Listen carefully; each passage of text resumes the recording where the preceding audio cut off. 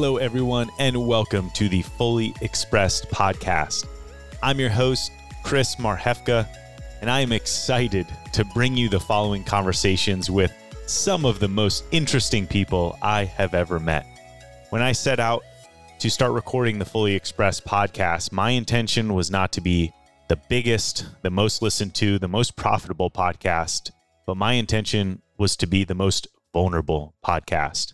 And so as I interview our guests, my desire is to bring up stories and share experiences that they haven't shared before or they don't share regularly, to let us into their world even deeper so that we may learn and grow from their stories. And so far, we've certainly done that. Please check out all the episodes we've recorded on Spotify, iTunes, and all the other platforms. And if you love this show, please leave us a review, let me know, and also share this with a friend who you think might enjoy it. Lastly, if you want to support this show, please go over to trainingcampforthesoul.com. Training Camp for the Soul is my company where we do emotional healing, inner child work, and we teach people how to truly transform their lives. This show is completely funded by Training Camp for the Soul, so if you want to support me in the show, please go check out everything we have to offer over there. If you want to see the show notes and anything more about this podcast, go to chrismarhefka.com/fullyexpressed. And then lastly, go over and follow me on the Instagram at chrismarhefka, where I share my own personal stories vulnerably, openly, and honestly. Thank you all for listening and enjoy the show. Hello, everyone, and welcome to another episode of the Fully Expressed podcast. I'm here smiling with my friend Jessica Benstock, who is a coach to entrepreneurs, leaders, CEOs in the energetic realm, and also does an enormous amount of work in multimodality. Yeah, multimodality. Trauma work. Yep. And my first experience of you professionally was actually you were giving a guest teaching session to one of my groups. Totally. Yeah, I forgot about that. With a knot, right? With a knot, yeah. Awesome. Yeah. Beautiful. And you were just blowing people's minds with the work that you were sharing and the insights. And so first, thank you for that. And then also thank you for being on the show today. Yeah, my pleasure. My pleasure. I'm trying to think about what were we talking about? I think we were talking about the trigger archetypes, or we were talking about trauma-informed client intake. Trauma-informed client intake. Okay, Yeah.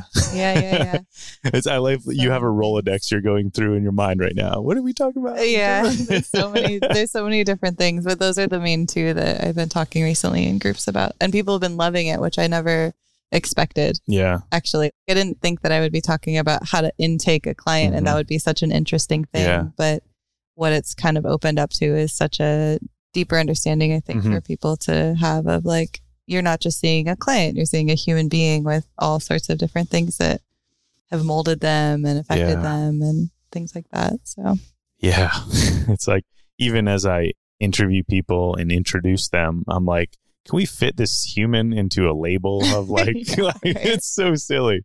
Totally. And all the things that you've done, which we were just jamming on a little bit, hearing a little bit about your past, your history, and what's molded you.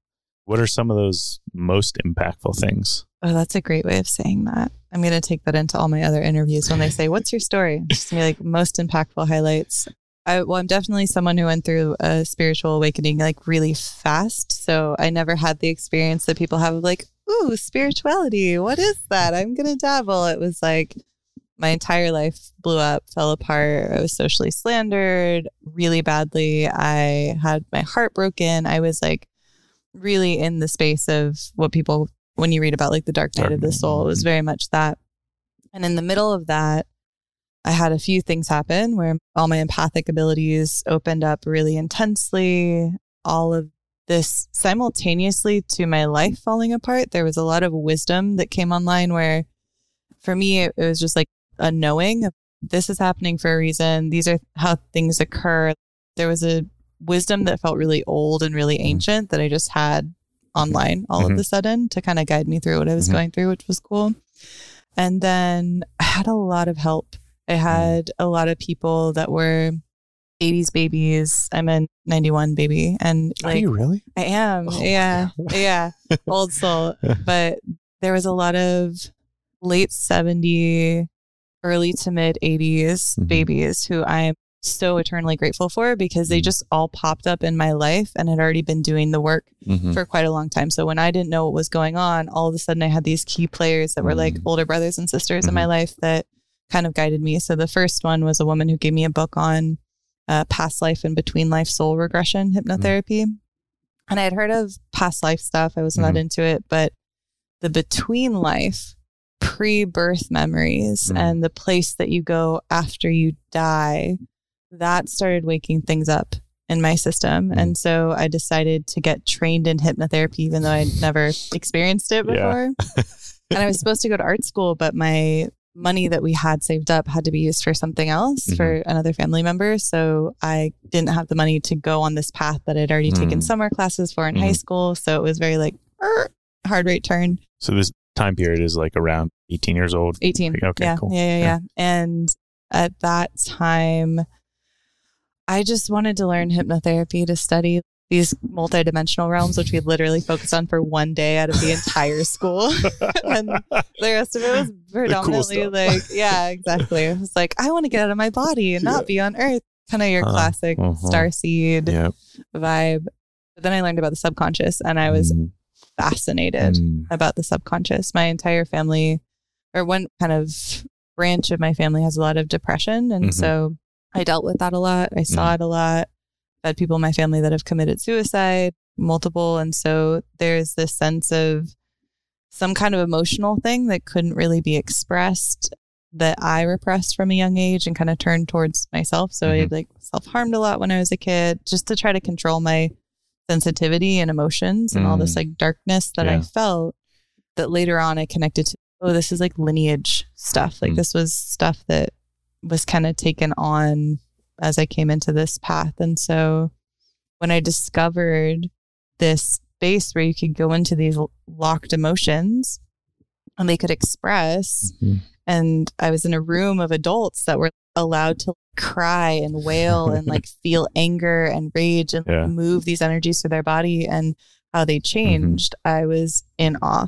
I was astonished. I was like, what was the container of that first experience? It was a hypnotherapy training that was held in, just thinking, it was probably like in a Marriott.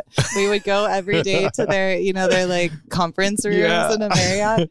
And I was the 18-year-old. Everyone looked at me like, why are you here? A lot of these people were therapists. They were like 40s, 50s. A lot of them had gone to really prestigious schools. So top level schools for psychology. Some of them had PhDs. And then I was just this weird little hippie girl that showed up and was going through all of this turmoil.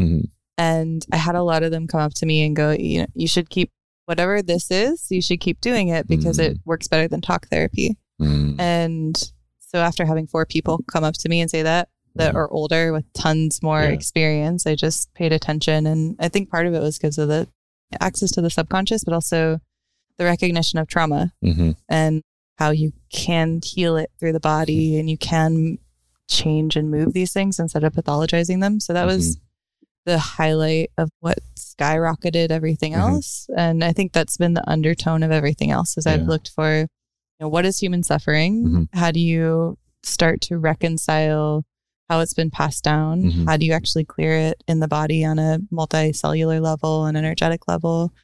And then how does that inherently connect to awakening of consciousness? And so I've learned multiple modalities, taught multiple modalities, all having to do with the subconscious. That's kind of how I would find them. And this was when Joe Dispenza was not a big deal. So this was a weird thing to be into.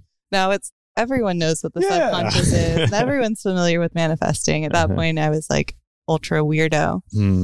And so that took me into a lot of different veins, studying with indigenous elders a lot for a good part of my 20s, with entheogenic plant medicines, wanting to train to actually hold altars and hold those ceremony spaces, having a very abrupt recognition one day that I was done with that training, which was kind of surprising because when you spend multiple years doing something, you assume you're going to do the thing. Your human mind expects that that's the track. Yeah, and this is what we're doing. And Yeah, and it was like, I heard a voice one day that was like, okay, you're done. It was super neutral.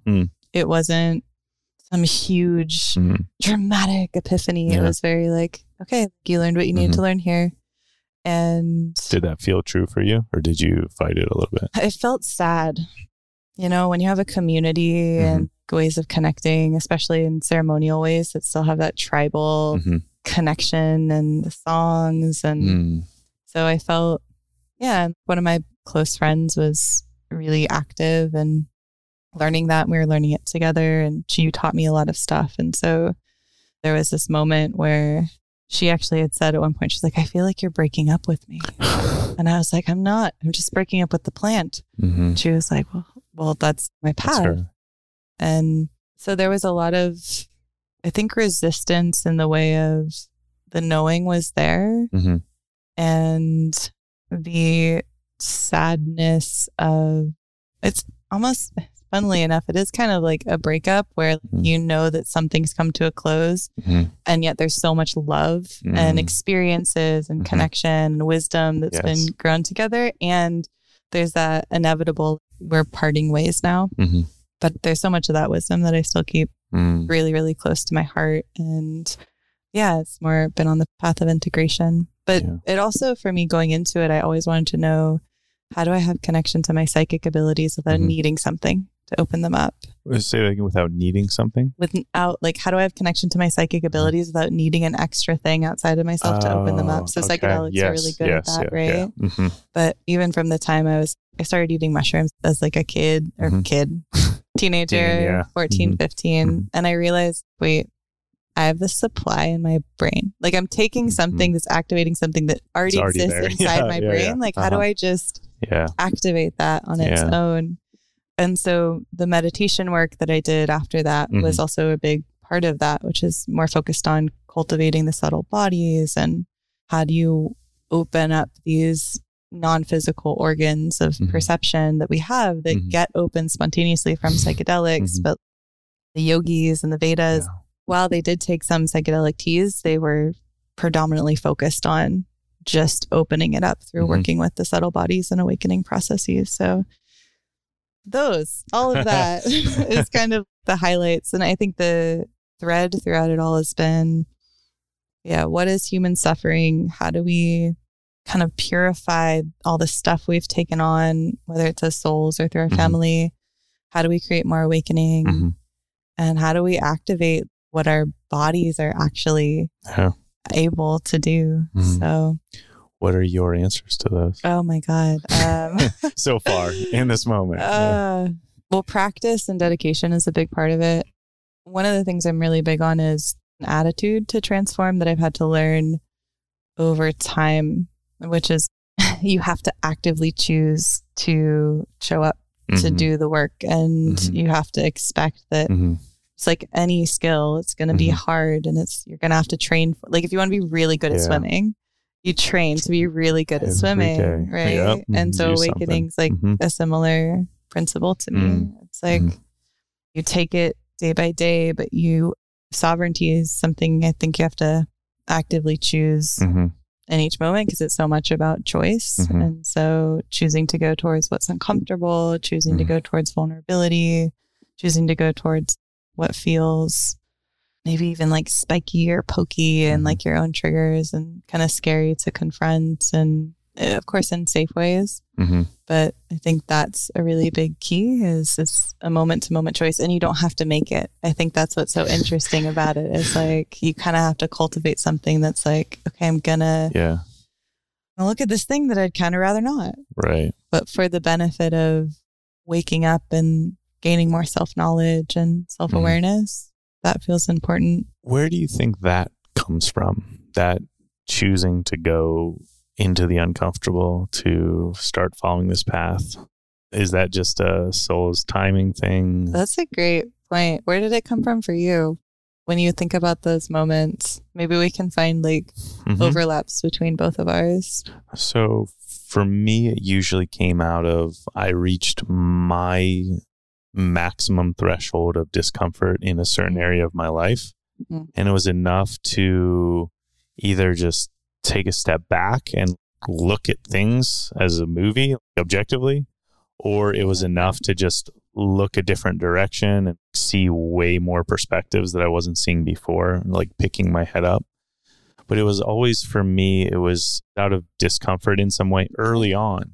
Oh yeah, totally. But it's gotten subtler and subtler. And it's just like now it feels like almost the snowball rolling, where it's just like I'm choosing this waking up, growing up process. And so this is just a thing that shows up. And so it doesn't feel like it's a hard choice anymore. Yeah, totally. I think about it in the context of when I was an athlete, and I credit a lot of my recent growth emotionally and spiritually to decades of physical growth. And I just learned the process of, you just do the thing every day and you just improve it, and you do the thing and you do the thing. And then one day you're awesome. Totally. And strong and whatever. Will and cultivation teaches you. I feel like in one area, if you cultivated it there, it goes across the board in anything. Yeah.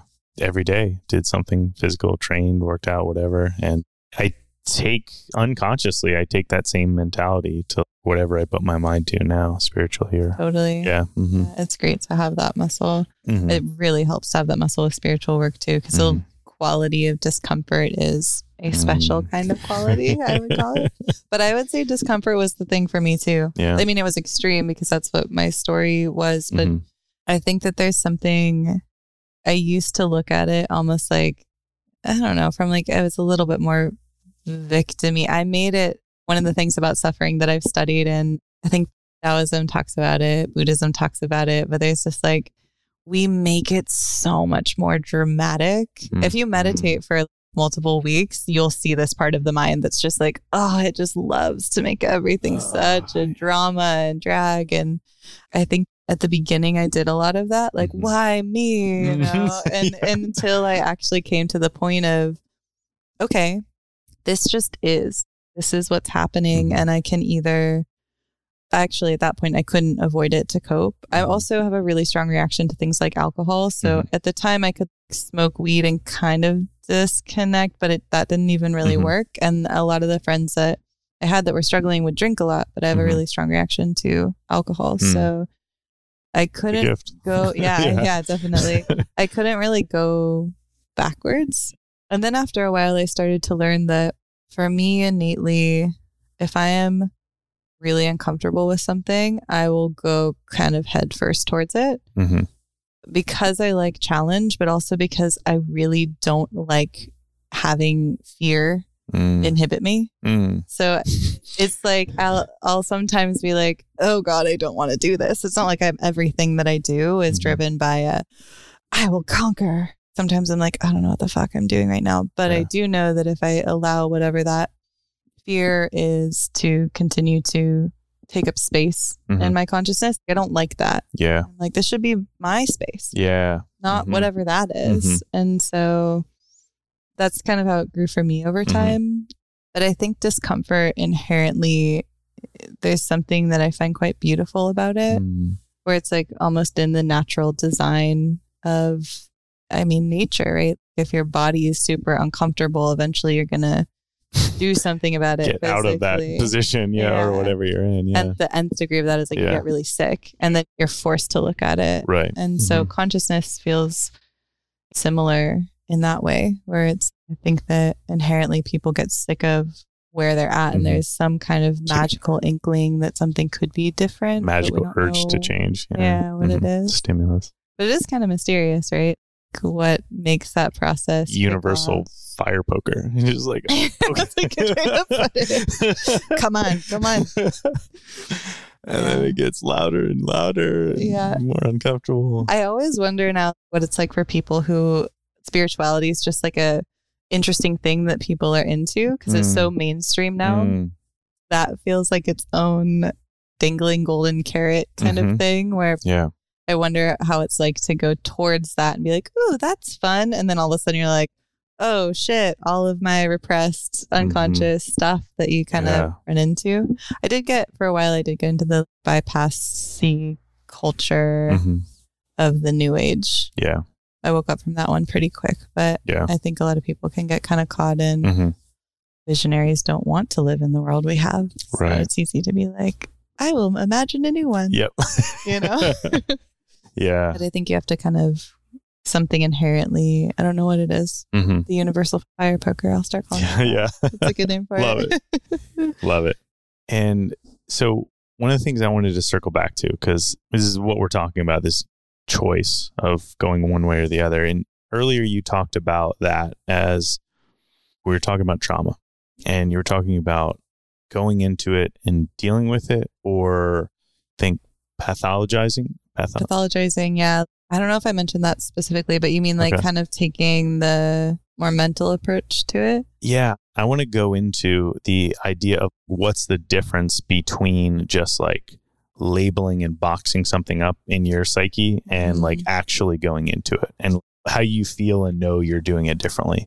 Because that's a question that I hear all the time. It's like, how do I know when I'm actually going into it and not subtly skirting around it? Because we do a lot of things to get around it. That's true. I think everyone's going to I think that's why we have to do it together, right? And having good practitioners and having people that are well trained to actually see you doing the little like skirting around movement. I've never seen anyone that doesn't do dance. That. Yeah, exactly. Like, oh, all of a sudden I'm over here and not dealing with the emotion that I was literally just on the edge of feeling.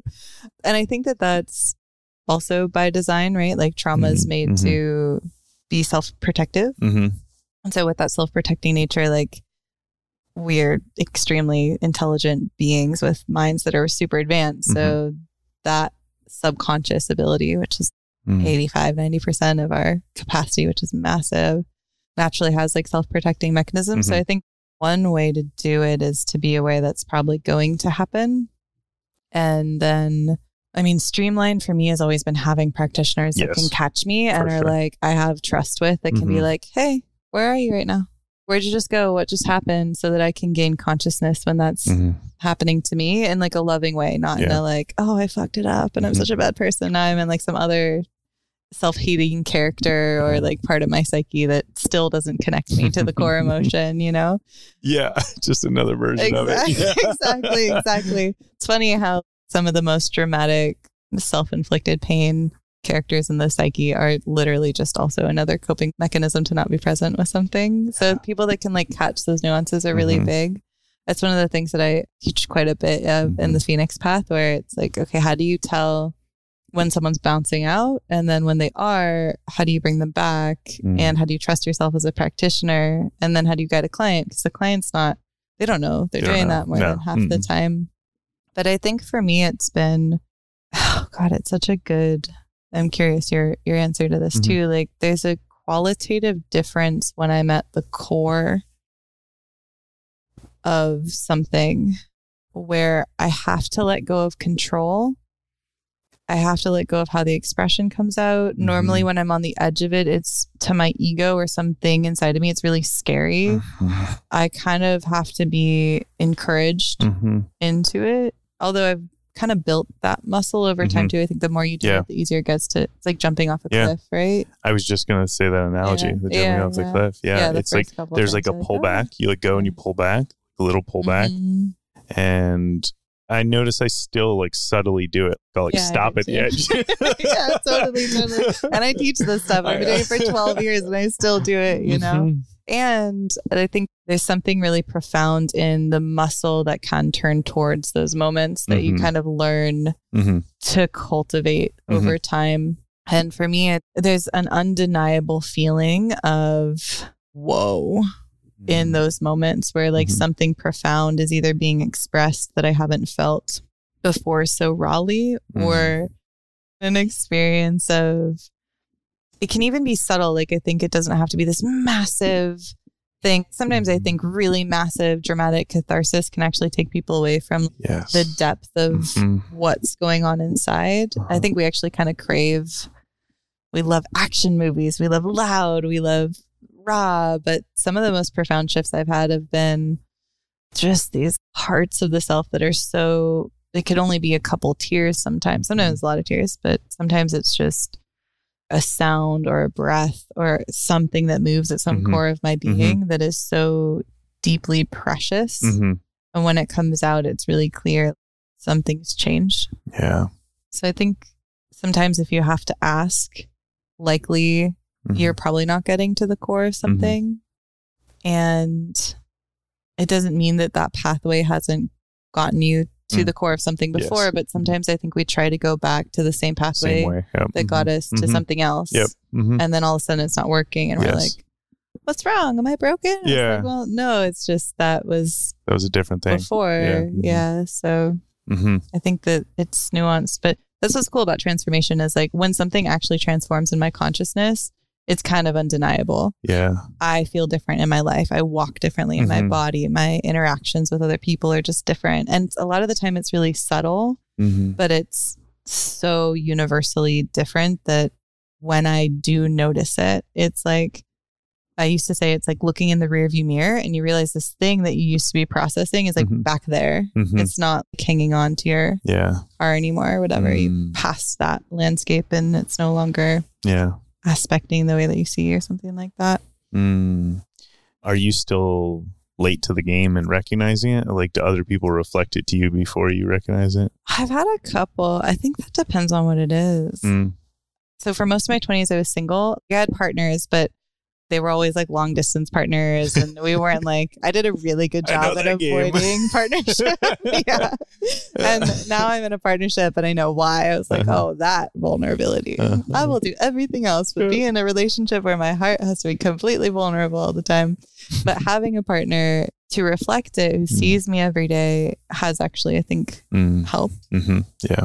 But I think it depends. Sometimes it's really obvious. Sometimes we also need each other, you know, to be like, hey, you are changing. This pattern is changing, even if you're still on another round of looking at it from a different angle. Right. So, what about, like, I'm curious your experiences with that. I started noticing even just as early as this year, I was starting to really just notice and almost like smile at myself at the subtle shifts, even before they were reflected from others. And now in getting in deeper and deeper relationship, I've had a similar experience where she's like tracking a little bit of doubt in me or something. And just like a really subtle, like, you're doing a great job. You're changing these. You're doing.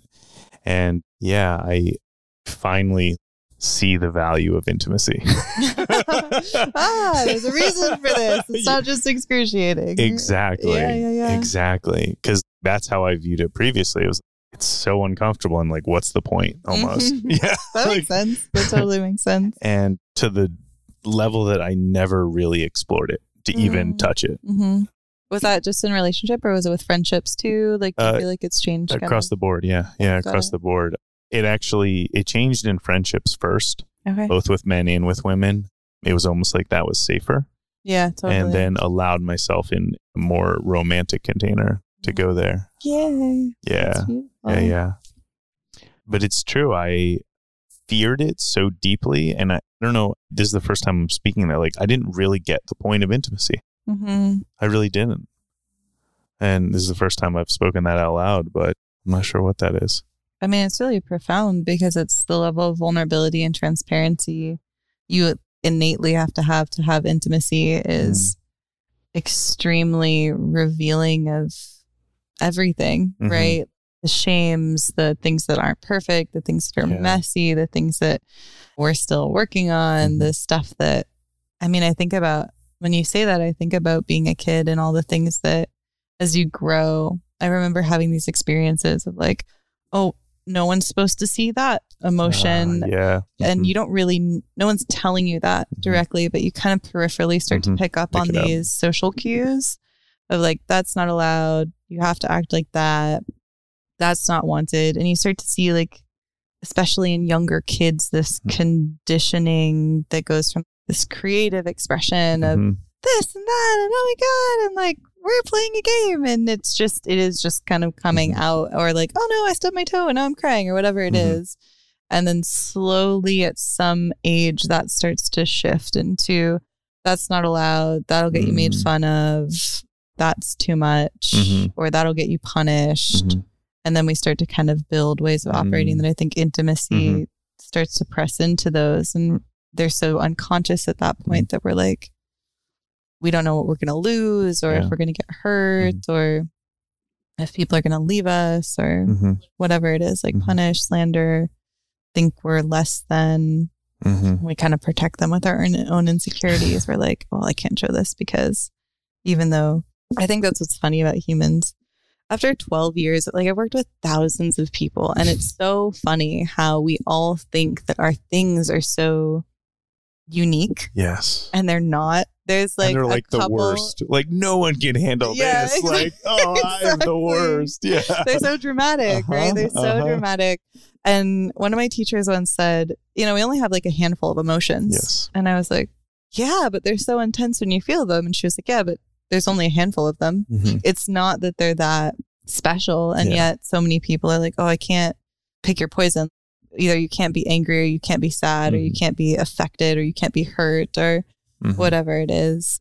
But even our problems, I had another teacher that would he talks about how human beings can only attain a certain level of enlightenment before they get over their mommy, daddy, boyfriend, girlfriend issues. And that's how he talked about it. And it was so funny because it sounds so mean when he said it and condescending. But at the same time, he was very like light and humorous about it. But what it illuminated it for me, it was, oh yeah, that's literally what we're all working on. And it is intense to process and to move through. And it doesn't discount the pain that's there. But again, it's not, I don't know, we're not like special in our suffering. And I think that's part of what makes suffering more suffery.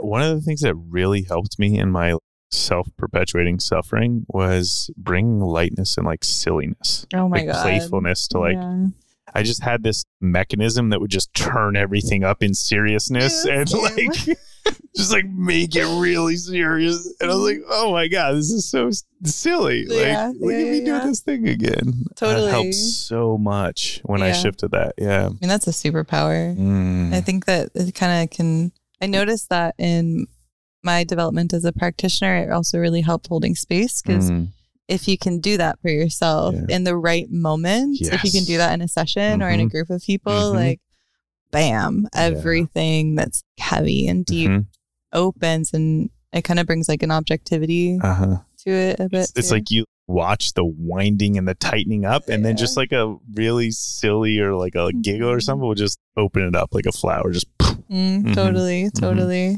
Yeah.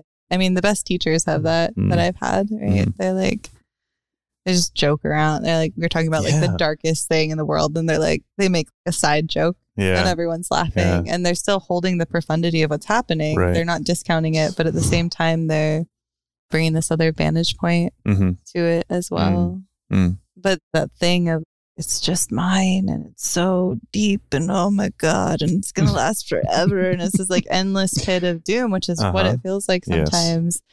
There's so much shame, I think, that we can have about things like that, or self-protection to want to stay in the same story. And intimacy brings people into your experience of that. And that's scary.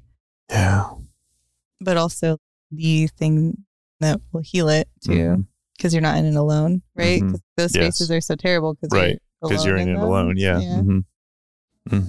And even just the mechanism that keeps people out of it, because some part of you knows that them coming, I don't know, would be helpful, or like you'd feel love in a moment where you don't want to love yourself or something. Yeah. And someone's right there willing to help. And like I've experienced this both as a practitioner and on the other side, and being in that moment where I'm like, okay, just let them in, just do it. And it's like that cliff edge again. Totally. It's like, why am I resisting this thing that I know is pure love and acceptance? That's such a good point. What is that? It's like, maybe part of it is that innate human, like fear of the unknown, where it's such a primal part of ourselves to stay in what's known and to stay in. Because a lot of what we're talking about is like the trauma that is very like primal security based and survival based. So the feeling of that goes into the mystery of ego death, right? Like, what if I die, or this part of me then has what? to die, and then what's going to happen, you know? And it's always better on the other side. It's always better. Yeah. Unless you are in some really toxic dynamic. Yeah. But with like a cult or something, but which I've experienced a little bit of before and have realized, oh, okay, there is discernment that's needed in those spaces, but also as long as you're kind of following your own self-knowledge around the experience, it's really, really good. And most of the time it's like profound. I just learned, I think, over time when I first got into this work, I was like, I'm open to everyone and everything. And then I had some moments where I was maybe not that, or maybe not everyone has like a pure intention. That's been a challenge that I've had, is like this very like pure, innocent openness and then experiencing some things that made me learn, okay, just discernment's important too. Like you can open to a lot of people and beautiful things happen, but being discerning about who's holding you in those spaces is important. But that the muscle you're talking about is, it's such an interesting moment, right? Where it's like, I can almost track that moment that you're talking about to like every one of the biggest insights I've ever had. Yes. It's like, okay, we need to do that. We're going to do that thing. And you're like having that conversation with yourself in your head, like, all right. And then you do it and you're like, oh. Whether it's like in a healing session or a medicine journey or intimacy, like in a relationship conversation. So we've been talking a lot about it's like healing journey, growing up journey. And the question I like want to ask honestly is, collectively, like, what do we need? Such a good question. Yeah, I think that's what I sit with a lot. It's interesting to watch. I feel like I've watched different pockets of people that I've been in, like the medicine world and the new age world, and I've been in intensive meditation world where like half the people around me were in a meditation school, and there's computer programmers and engineers and that kind of space, which is very different and more like, what's the word for that? Aesthetic. So it's like very, you meditate on your own. It's almost more everyone on their individual path of enlightenment. But collectively, in our culture, where you and me connect, and probably where people that are going to listen to this podcast more, one of the things I've come to, or the ponderings I've come to, is, okay, we are a generation that has had a lot given to us really quickly. So we're used to things that come really fast, and we're used to things that get that initial response of satiation really fast. And we're also a culture that, while we're so connected, we're actually not all hanging out, well, especially the past 2 years, but we're not really hanging out in circles and communing you would with like councils of people. And I think one of the things that I want to see more of and want to continue to learn to be more of, that's one of the principles that I've been holding. I think all visionaries can get very cynical of things like, well, this isn't what I want to see, so that's what's wrong, you know? So I've been recently asking myself a lot of, if I see something out of integrity, or if I see something out of alignment, or if I see something that I want to change, how am I bringing the solution versus just harping on the problem? Right. So I think that mindset's pretty big. How do we step into the maturity of not waiting for someone else outside of ourselves to be what we actually want to see?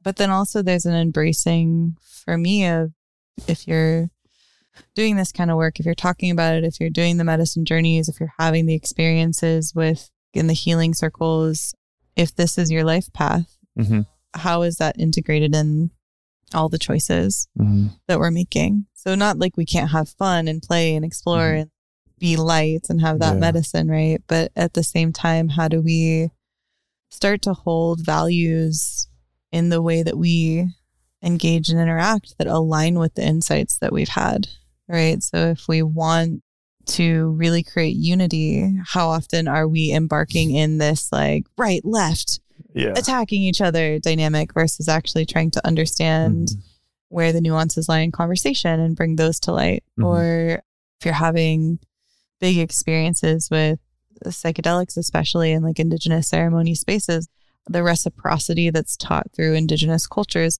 how are we bringing that to the table? Are we being reciprocal with the earth, with the way that we live, with the way that we show up online? Where are the places that we sacrifice integrity to gain something in a more kind of modern day way? And I think those questions are really they're harder to ask, because integrity is a choice. Yeah. To show up and align with those things is, no one's going to sit there and make you do it. Yeah. You have to kind of choose to be like, okay, well, I could get a really fast, whatever. I look at the coaching industry in specific as like, it's very fad diet. So it's like, make all the money really, really quickly and totally lose the potency of the offering or the container, and then teach everyone else to make all the money really quickly. And it's like, everyone's just trying to lose 100 pounds in a week. Right. It's like the same kind of thing, versus how do you be a leader who builds what you're leading with the way that you would tend a garden. If you want to build a really strong permaculture garden, right? You first make sure you have super fertile soil. Yeah. And that takes a while. You got to feed the soil, you got to work with the compost, you got to work with the mulch. And then you plant seeds that specifically support the integral growth of the garden, not just for next year, but for the forest that you're creating.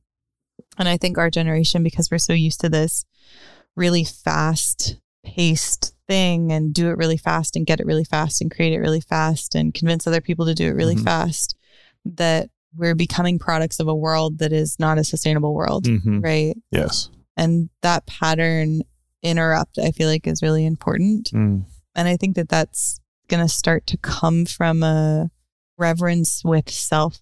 I heard a Lakota shaman once say that when you respect yourself, it's impossible to disrespect anyone else. And when you're respecting yourself, it's impossible for other people to disrespect you, because you're holding a sense of this reverence and integrity where like nothing can touch you, because you know that the way that you're operating is within this holistic harmony with the system that you're living in. I know that I'm getting like really out there. It's love it. One of the things that I feel like is going to make or break. If you look at the hippies in the 60s that really wanted to make this massive movement, a lot of them ended up getting super high on drugs and then getting really into spirituality and then burning out. And then we have a lot of the boomer generation, which is they had to then go back to their 9-to-5 jobs and their corporate. And that's fine. It's just, why did that not become sustainable? Well, because they didn't integrate it into the foundation of how they were operating in the rest of their life. And this dream that everyone had, it was a potent time and a lot came from it, but those big visions and all the and the free love and all these stories, things, like speeches and the exactly, like it didn't ground into action.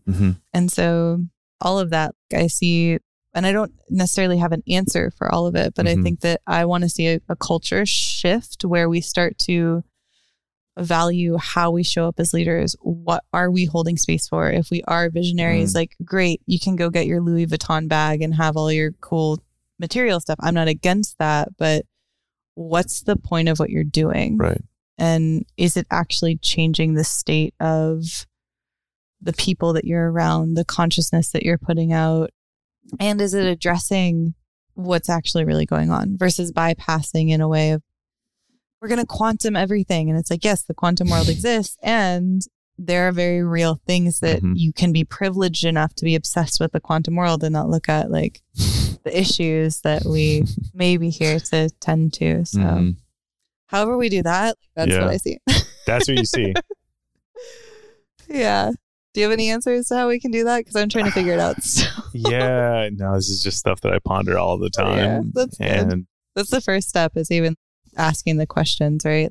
Damn, that's a big question to ask. Okay. Yes. How is that even possible? I don't know when it started for me. And I mean, like, as a child, I just questioned everything. Yeah. I must have been like my parents' worst nightmare. I was just like, why? Like, why? And I imagine there was like a long period of time where it was just to be like a little shit. It was just like, it's like fire poker.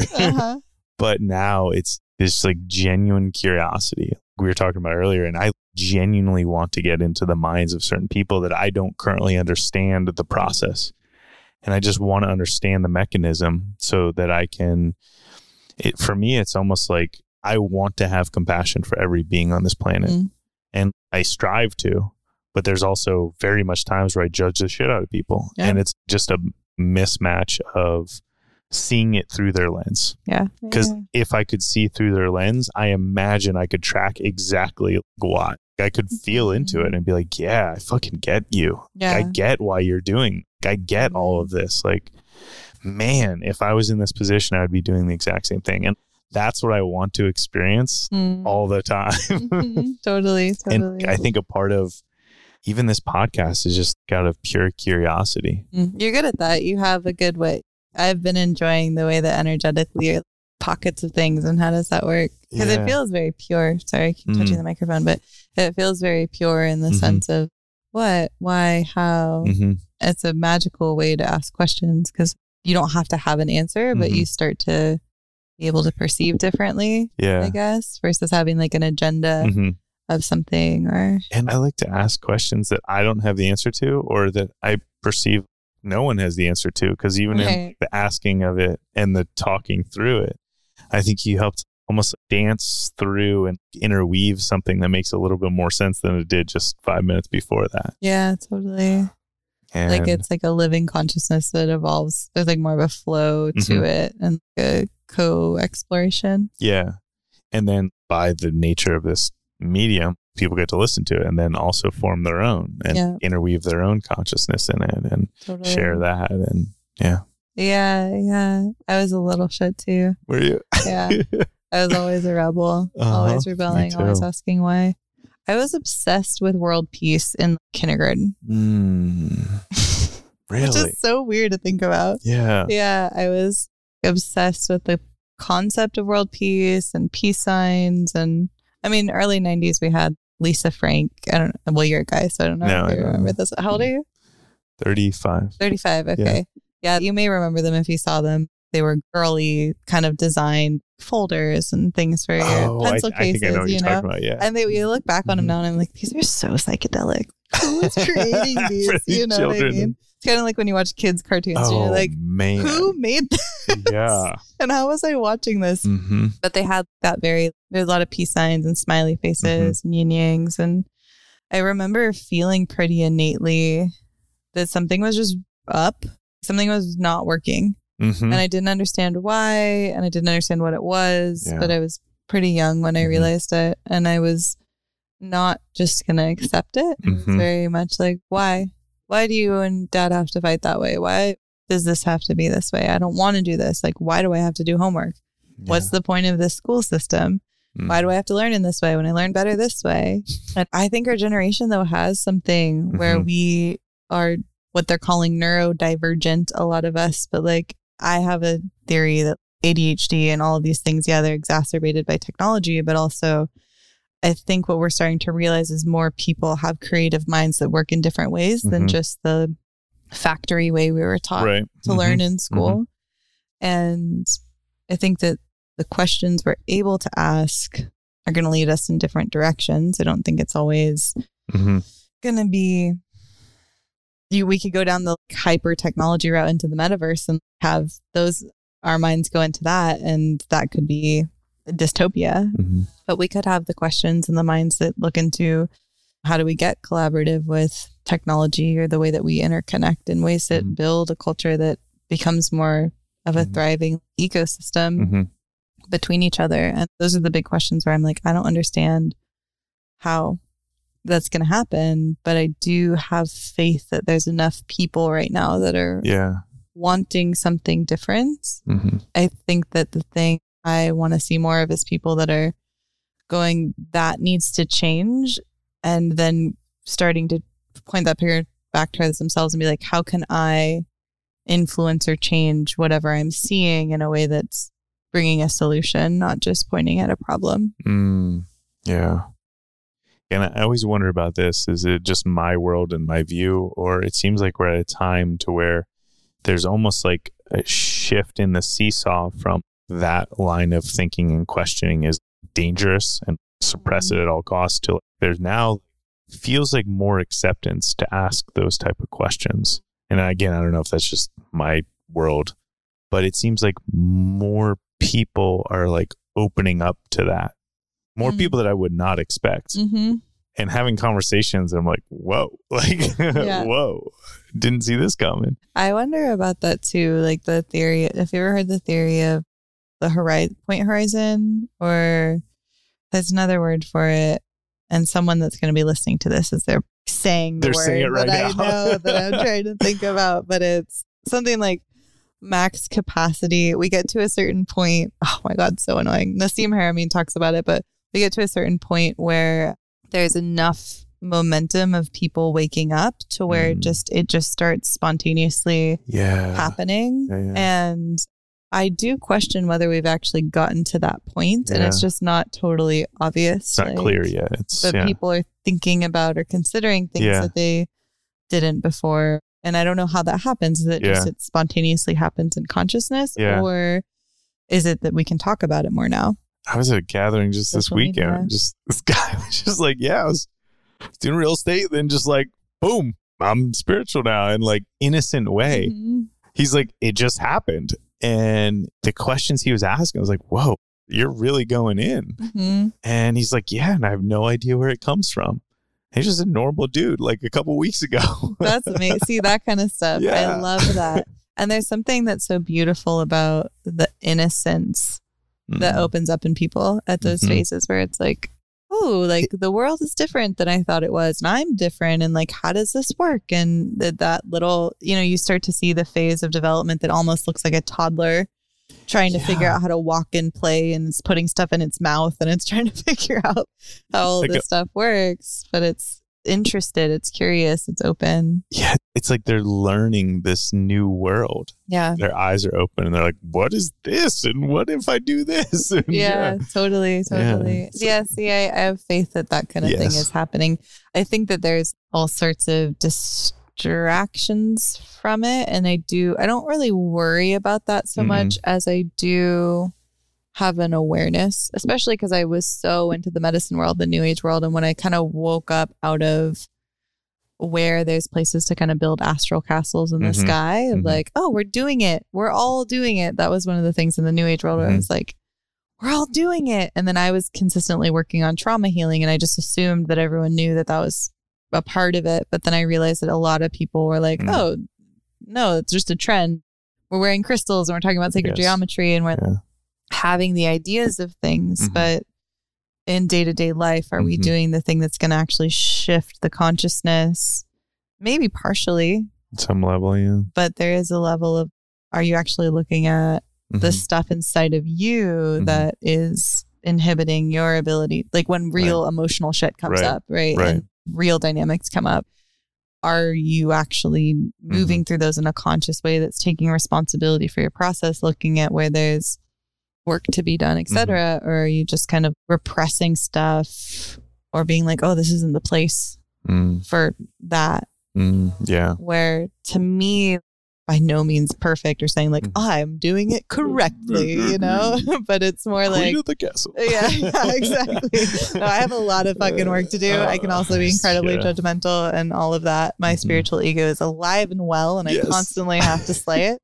But there is that feeling of, it's almost the chop wood, carry water of awakening, where like, are you doing the shit that's not sparkly and it's not fun to look at, and you have to go into that discomfort. And then if you are and you're integrating it, then perfect. We need way, way, way more of that. But there is a way of only doing yoga, or only taking psychedelics, or only doing meditation, or only manifesting, where it's all of that's beautiful. And if you're not looking at the raw process of the emotions and the stuff that can get stuck in your system that inhibits everything else in your energy, then I think that we're missing out on a massive ability to wake up. Because if that stuff's going on, then your soul can't have discernment. This past couple of years has been amazing for that, to see how much divisiveness has been put out on the media and how much people have responded to that. For me, in a surprising way, some people that I thought were like, oh, we're on the path together. Wait, no, you're screaming at me for something I didn't even say that you now assumed that I said, because you're now hooked into a political thing that I'm not even talking about. the level of discernment that it takes to be awake to divisiveness and splitting us up. I think that comes from working on trauma, comes from working on the emotional stuff. And so while all these other things are important, I think it's like, if you don't have that, then you're going to miss out on what it takes.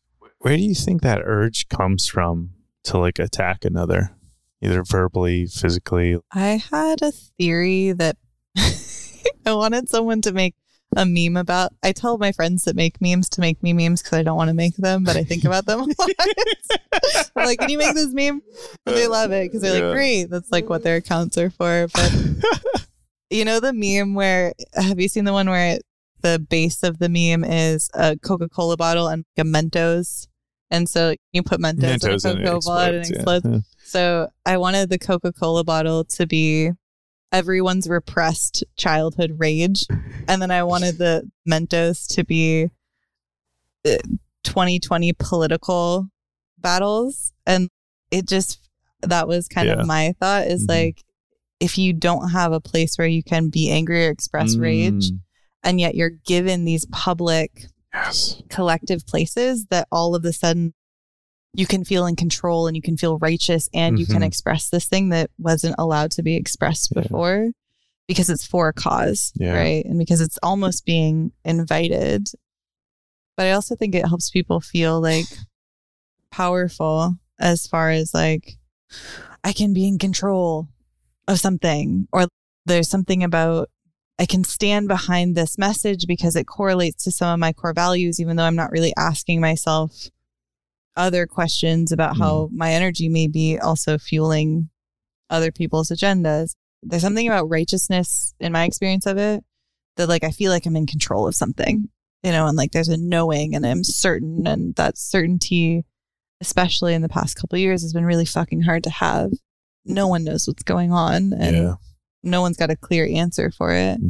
So that's my suspicion, is it's repressed rage and ability to express it and permission slip, but also like a want for certainty. And in some ways it's almost like accepted, encouraged, and invited to like project that rage on others. Oh yeah, it's human. Well, human will, right, is a powerful thing. So I mean, we could go all into this. Studying propaganda, because studying the subconscious is such a fascination for me. So propaganda is essentially using the subconscious to get things done through a collective group of people by knowing how to market to it and speak to it and influence it, right?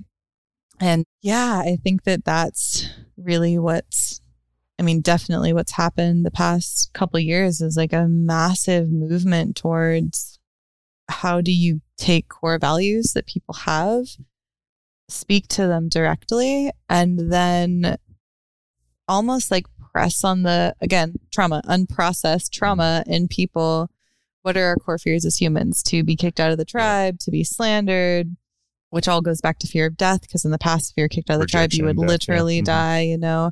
And then we have imprints of like genocides and things like the witch burnings, where like if you were all of a sudden found out, that was cancel culture back then. Cancel culture was you will be burned alive in front of everyone, not like everyone will stop following you. You know what I mean? And I think that we still have that in our physiology, like the memory of it.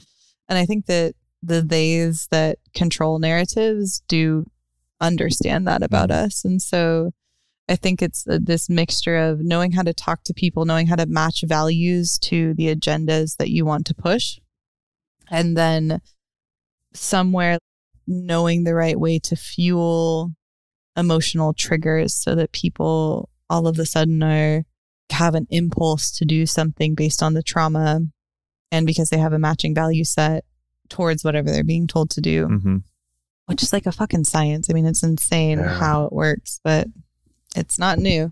It's not new. It is not new. I don't know when it started, but... My God, there's a book, if you're into this stuff, or anyone reading or listening's into it. This tripped me the fuck out when I found out about it. Edward Bernays. Have you heard of Edward Bernays? No. Okay. He's you know who Sigmund Freud is? Yes. Okay. So Sigmund Freud, the godfather of the human shadow psychology, right? His nephew is named Edward Bernays. So Sigmund Freud spent his entire life, for anyone that doesn't know, spent his entire life studying the human shadow, the impulses of the will, of sexuality, of the hidden drives of people, why people are the way that they are. And he was very, I don't know if I would call him nihilistic, but he, compared to like Carl Jung, who was a friend of his, who was very visionary and like the subconscious and the spiritual realms, Freud was very like, no, human beings are driven by like sexuality and impulse and desires that are pretty much completely selfish and driven by nature. And so it's cool because their psychologies together actually make a full, or I wouldn't say a full human being, but both ends of the spectrum. Edward Bernays, who is Sigmund Freud's nephew, came along and took the entirety of his uncle's work and realized that he could help people market things better with it. And later on realized that he could fuel and change the way that political campaigns worked. And I'm sure his uncle was probably pissed. I don't know if he found out about it, but he basically was like, oh, we can exploit this. Yeah. This thing in the psyche that this guy has spent his whole life studying. And the way that he did it was, so this is where identity politics, not identity politics as it's talked about in more like liberal arts stuff, but identity politics as it's talked about in the identification with, let's call it like right or left, or your stance politically, and how that creates an entire way of navigating the social spheres because you identify with different political spectrums or you're pulled by different things. But it started with advertising. So in the 50s, I think he was the first guy, instead of being like, here's a vacuum, you should buy it because it has this knob and this thing and this lever. He was the first one to go, when you have this kind of vacuum, your husband will think you're an incredible housewife and everyone in the neighborhood. So it became about not the product, but who you are for having the product and how it'll change your identity.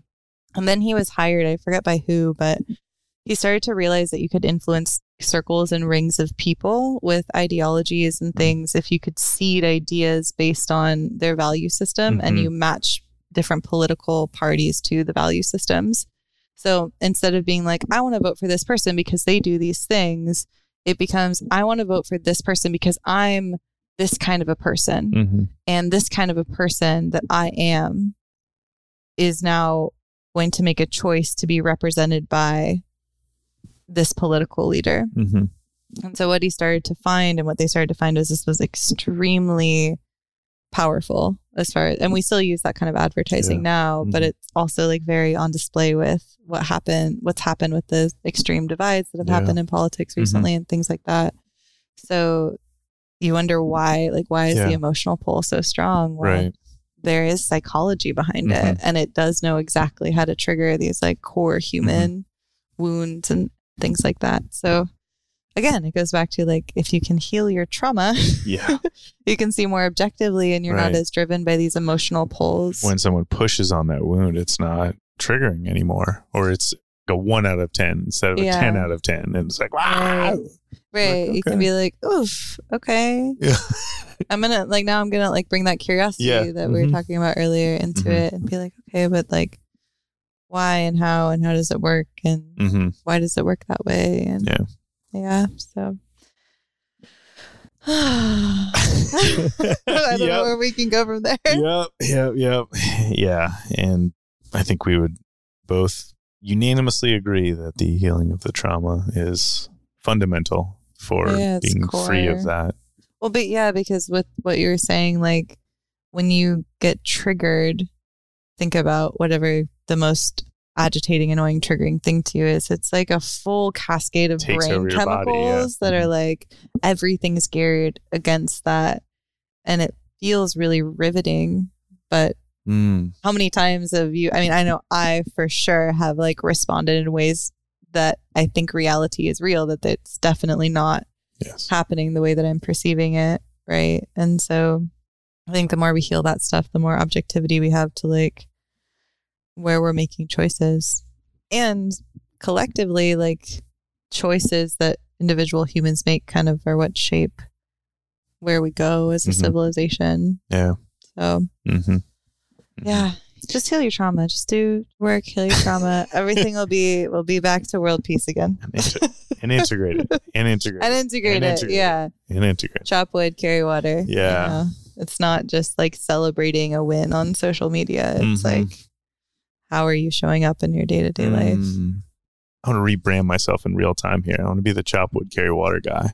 That's like my core totally belief. I'm like, just do the thing. Just do the thing. Just do the thing. Totally. Yeah. Totally. Mm-hmm. I think that there's, again, like with our generation too, we need more of that represented because we're not a chop wood, carry water generation. We're I'm going to order all my groceries on Amazon and they're going to be here in half an an hour generation, which is fine. I do it too. Yeah. But like, there's a level of you want some coffee? DoorDash. Boom. Yeah, got it in your hand right now. Exactly. I don't have to get up. You don't have to move. You can just think of something and press a button on your phone and it's there. Yeah. So we kind of need more of, but that's what I mean as far as collectively. Like I want more of that attitude and I want to be like sexy and cool again. You know what I mean? Like make chop wood, carry water cool again. Like make like little moments in life where you have to like be present with these things. I don't know.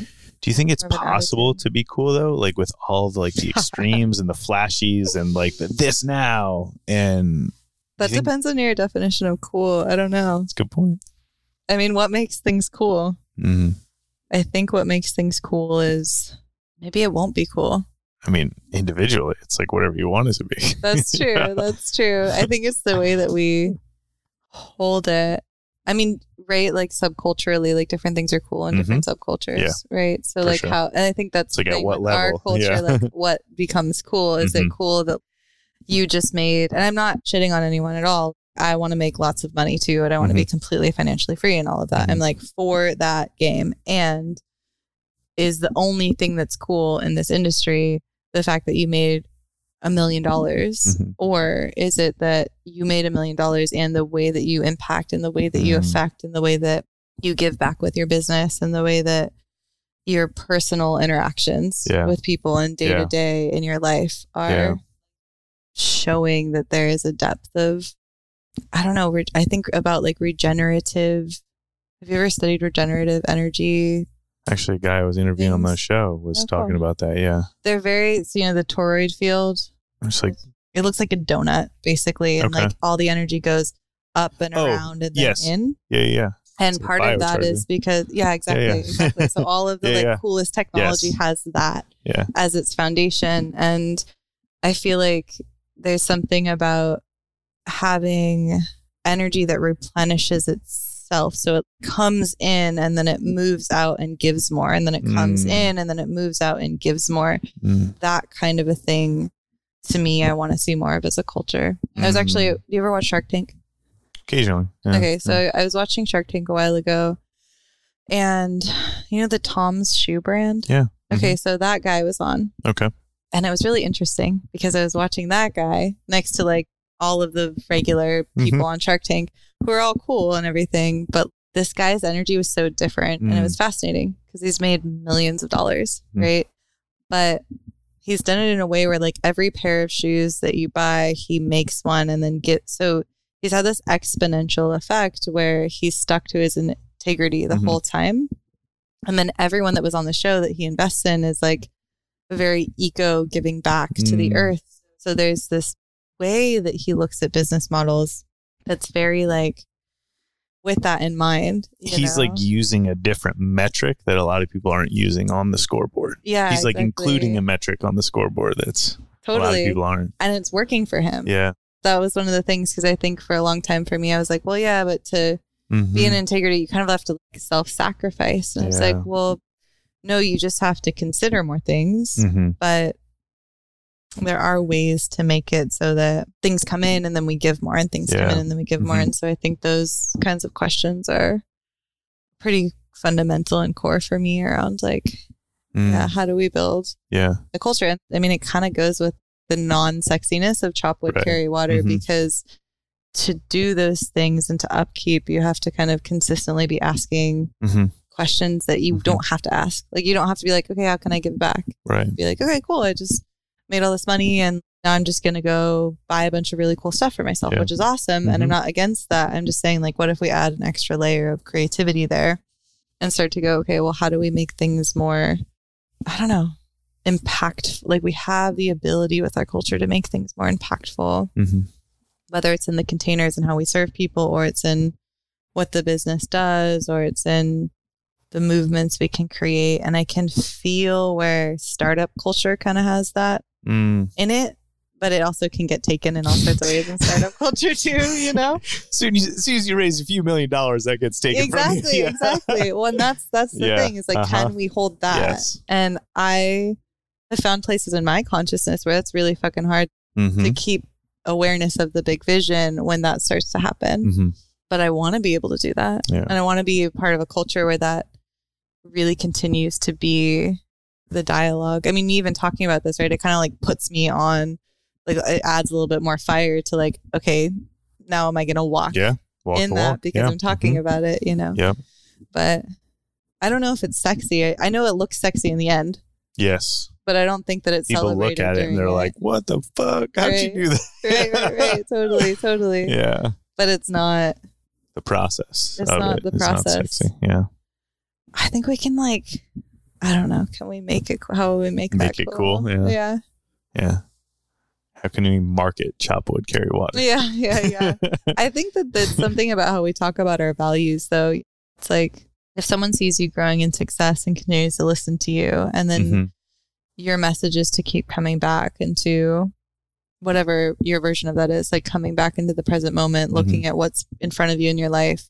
It's a lot of Native North American tribes say all my relations, which is how am I relating to every single thing in my life, and having that reciprocal relationship. I don't know though. It does make me wonder, even as I say that, if cool actually equates to this like buzz, you know, like, oh, that leather jacket and like this kind of allure thing. I've never thought about this before, but I don't know if we can make it cool. Yeah, it's like you really have to separate in your mind what you're seeking, what you're after. Are you after cool, or are you after effective, or are you after like... Maybe it's like legacy. Jack Daniels is cool, but some brand of super highly refined whiskey that's top shelf. That's, I don't know if we would call that cool, but it's not like cool. It's like refined. What is that? It's so funny. I'm talking about whiskey because I don't drink. But it's that kind of a thing, you know, like when something's really refined, it has another level of, it kind of speaks to the same thing, right? Maturity. This just came to me. I think part of it is the immediacy of the culture today is almost feels like you have to figure out a way to hack chop wood, carry water, or you'll be irrelevant tomorrow. Totally. Yeah. And I think talking about Jack Daniel's whiskey is cool. Is like they've been doing it for, I don't know, 100 years, 200 years. Like That's true. And their process is chop wood, carry water. I've toured their factory thing. I got that like tour, and it's like religious, like how chop wood, carry water it is. Yeah. But I think all legacy things are like that. I used to do clothing design, and I remember I looked at my friend, he had like a polo shirt on, and I was like, what the fuck? Like, why? I could make that shirt. Yeah. And I know how much it would be to make that shirt. Why is that shirt worth so much money? And it's kind of similar with, they've been around for a long time and they've perfected it and they've continued to refine the one thing. And I think most masters of things have done that too. If we get into the most talented people in the world or things that we really look up to. And so it is true. There's like I think you can hack a little bit of the chop wood, carry water stuff. It's not always fun. Like cold plunging is a great way to hack that, right? It's not fun. It's extreme, but it does get you into a discipline and a certain state of mind faster. So you can kind of biohack here and there a little bit, but there's still, I don't know, life is entropy. So yeah, I think that's part of the chop wood, carry water stuff is like you're showing up to the same thing kind of to mitigate the entropy of life breaking down or someone not holding you to a schedule or a discipline or a commitment or something. But we used to have that in like tribes all the time. You know, it was like your whole tribe would see you and how you would perfect or do whatever it was that was your mission to do. And I think we've lost that kind of value.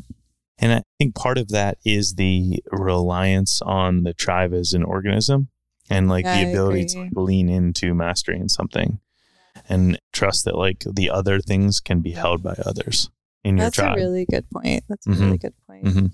It also comes with the thing I think about a lot is like we've lost respect for elders because I feel like elders haven't carried down the wisdom. It's people have gotten really hijacked. And so there's in tribes, you have these like wisdom keepers, right? That kind of overlook things and hold the torch for what you're going towards. And so because we've lost that, there's also a bit of... Well, wisdom's just passed down in a very different way today than it used to be. Yeah. But like what it takes to attain that wisdom, I think also is like, we're like, oh, I just read a book and then I read a quote and I was like, oh, that makes so much sense. And then I reposted the quote and then it didn't let it sit and simmer when sometimes like you go to like spiritual teachers or masters and they're like, you ask them this long-winded question, they give you like 2 sentences and then they tell you go sit with it and you don't have any choice. You have to like sit with what does that mean and how does it affect me, and you have to meditate on it, and you almost like you juice the the potency out of it with the way that you respect it, whereas like information just kind of comes at us now and we're like, cool. And in a way, I think there's almost a belief that that's better because it's like more objective in some way. It's data. And it's like, but you haven't actually considered and contemplated like what that actually means and what that the outcome is and all that. And I think that it's part of, we can go down that on another episode, but the outsourcing of thought. This is just like what it is and accept this. And I think that what you and I have been touching on is breaking through those traumas and those programmings, those patterns to allow yourself to have free thought again, or at least at the level that we currently have free thought. And then we keep going. That gives you access to more. But there is some barrier where you kind of have to break through. And that's, I think, the traumas and the early childhood learnings and patterns that. Oh, that's a good point. Yeah, because do you remember the first, as you started to get into this stuff, that feeling of, it's kind of like a feeling of breaking out of the matrix where you're like, oh, I don't know if I should be thinking this, or like clearly other people aren't thinking this way, kind of a thing. Yeah, I had that. I think the rebel nature in me, I described it as like the don't give a fuckness of me. I think that was strong enough that it kept me going. But I definitely felt that. I was like, if I go down this path, like my life's going to be very different. Like I may not have the same people in my life. And as expected, that's happened. Yep. But I really enjoy the life that I have today. And it's exactly the life I desire to live.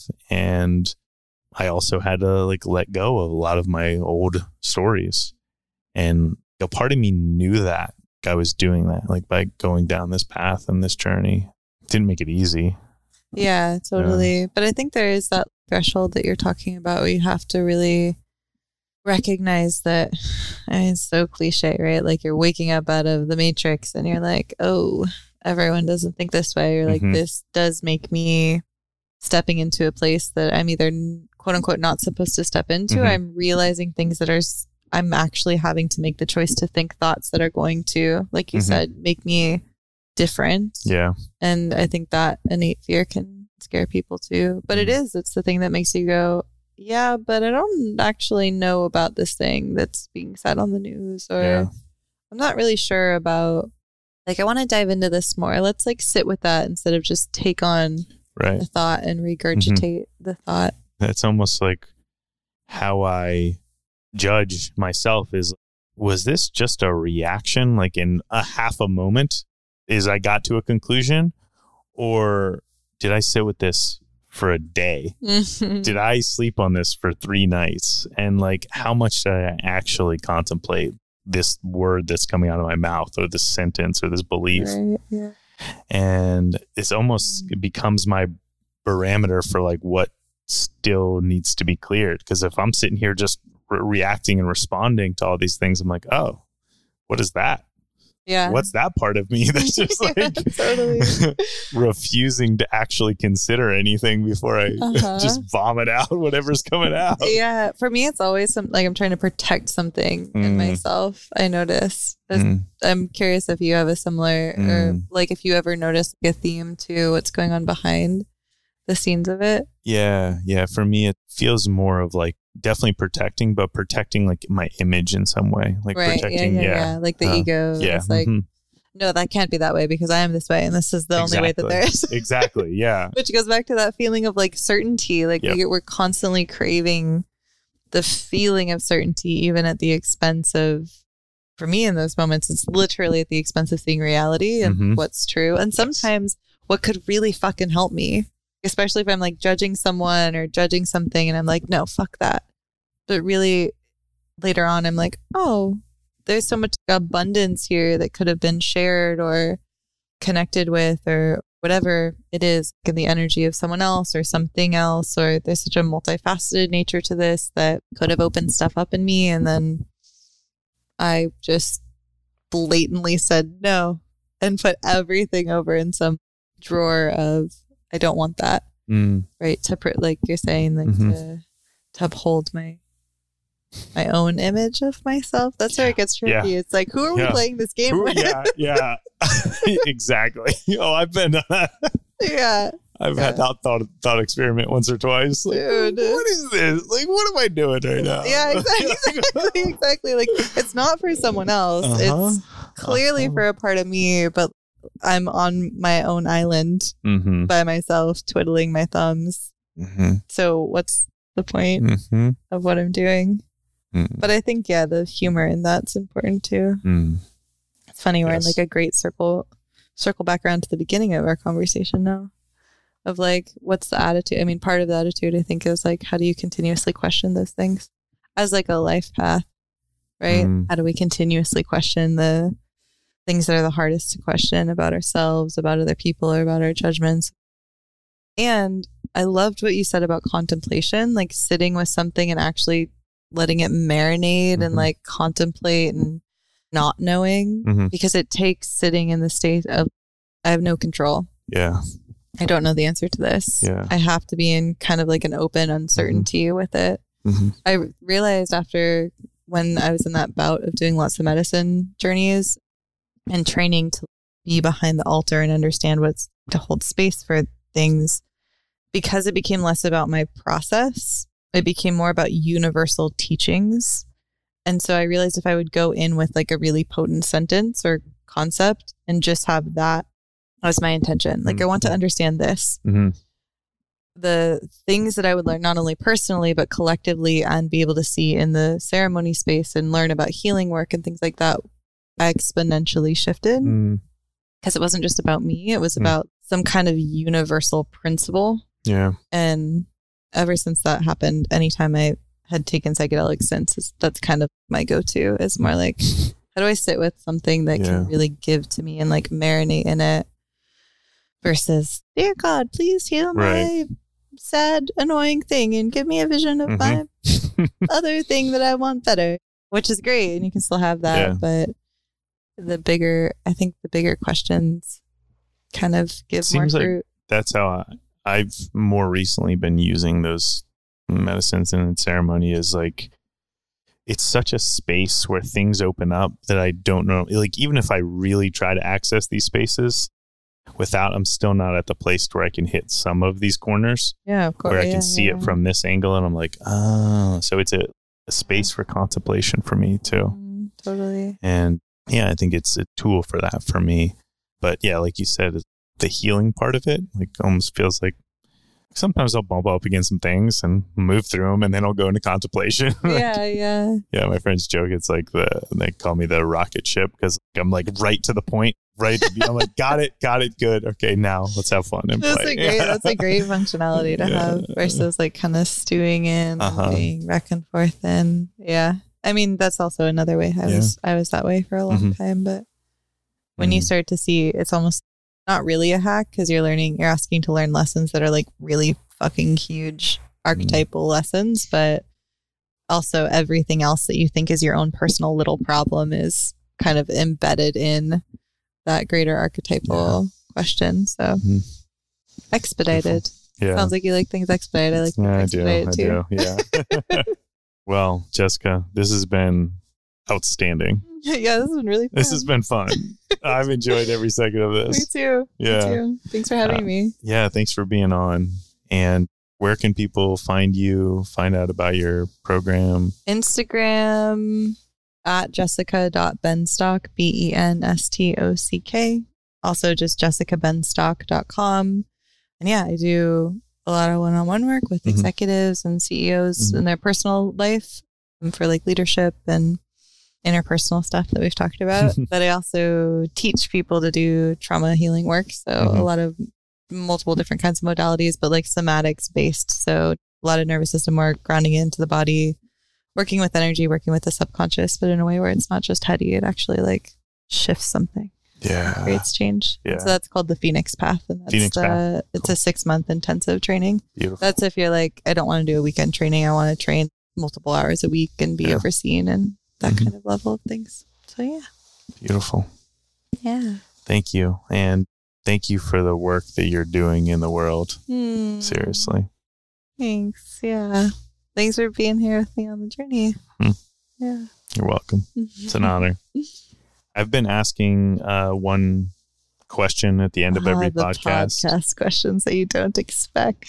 And I'm actually sitting with it. I'm contemplating this one as well because it's like the theme of the podcast. My intention was to be the most vulnerable podcast on the internet. Ooh. Yeah. I love that. Thank you.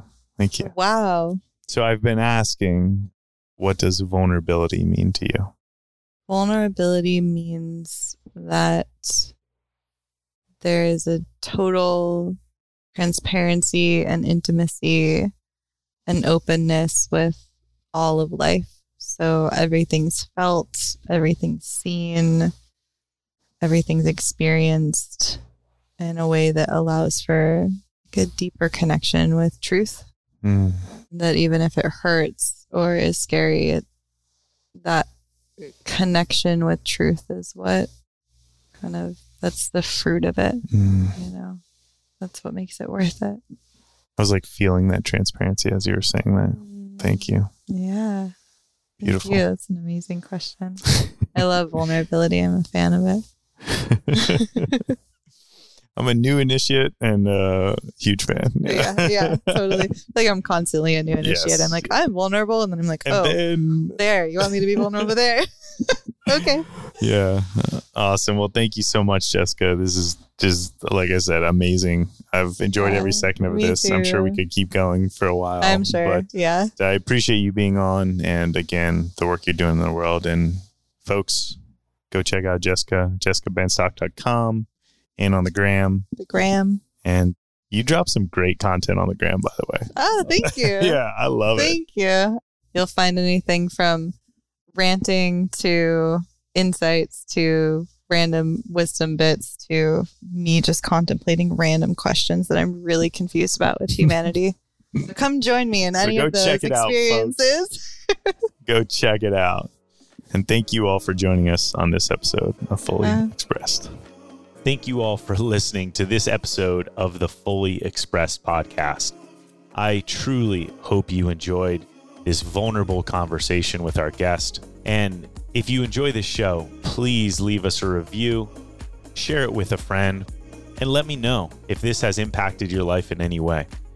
You can message me directly on Instagram at Chris Marhefka. And also, if you want to support this show is fully funded by my company, Training Camp for the Soul. Go over and check out trainingcampforthesoul.com, where you can find out about our online programs, in-person retreats, and lots of free offerings, where we're helping people to transform their lives radically and permanently. Thank you all for listening. I appreciate you so much for making this dream a reality.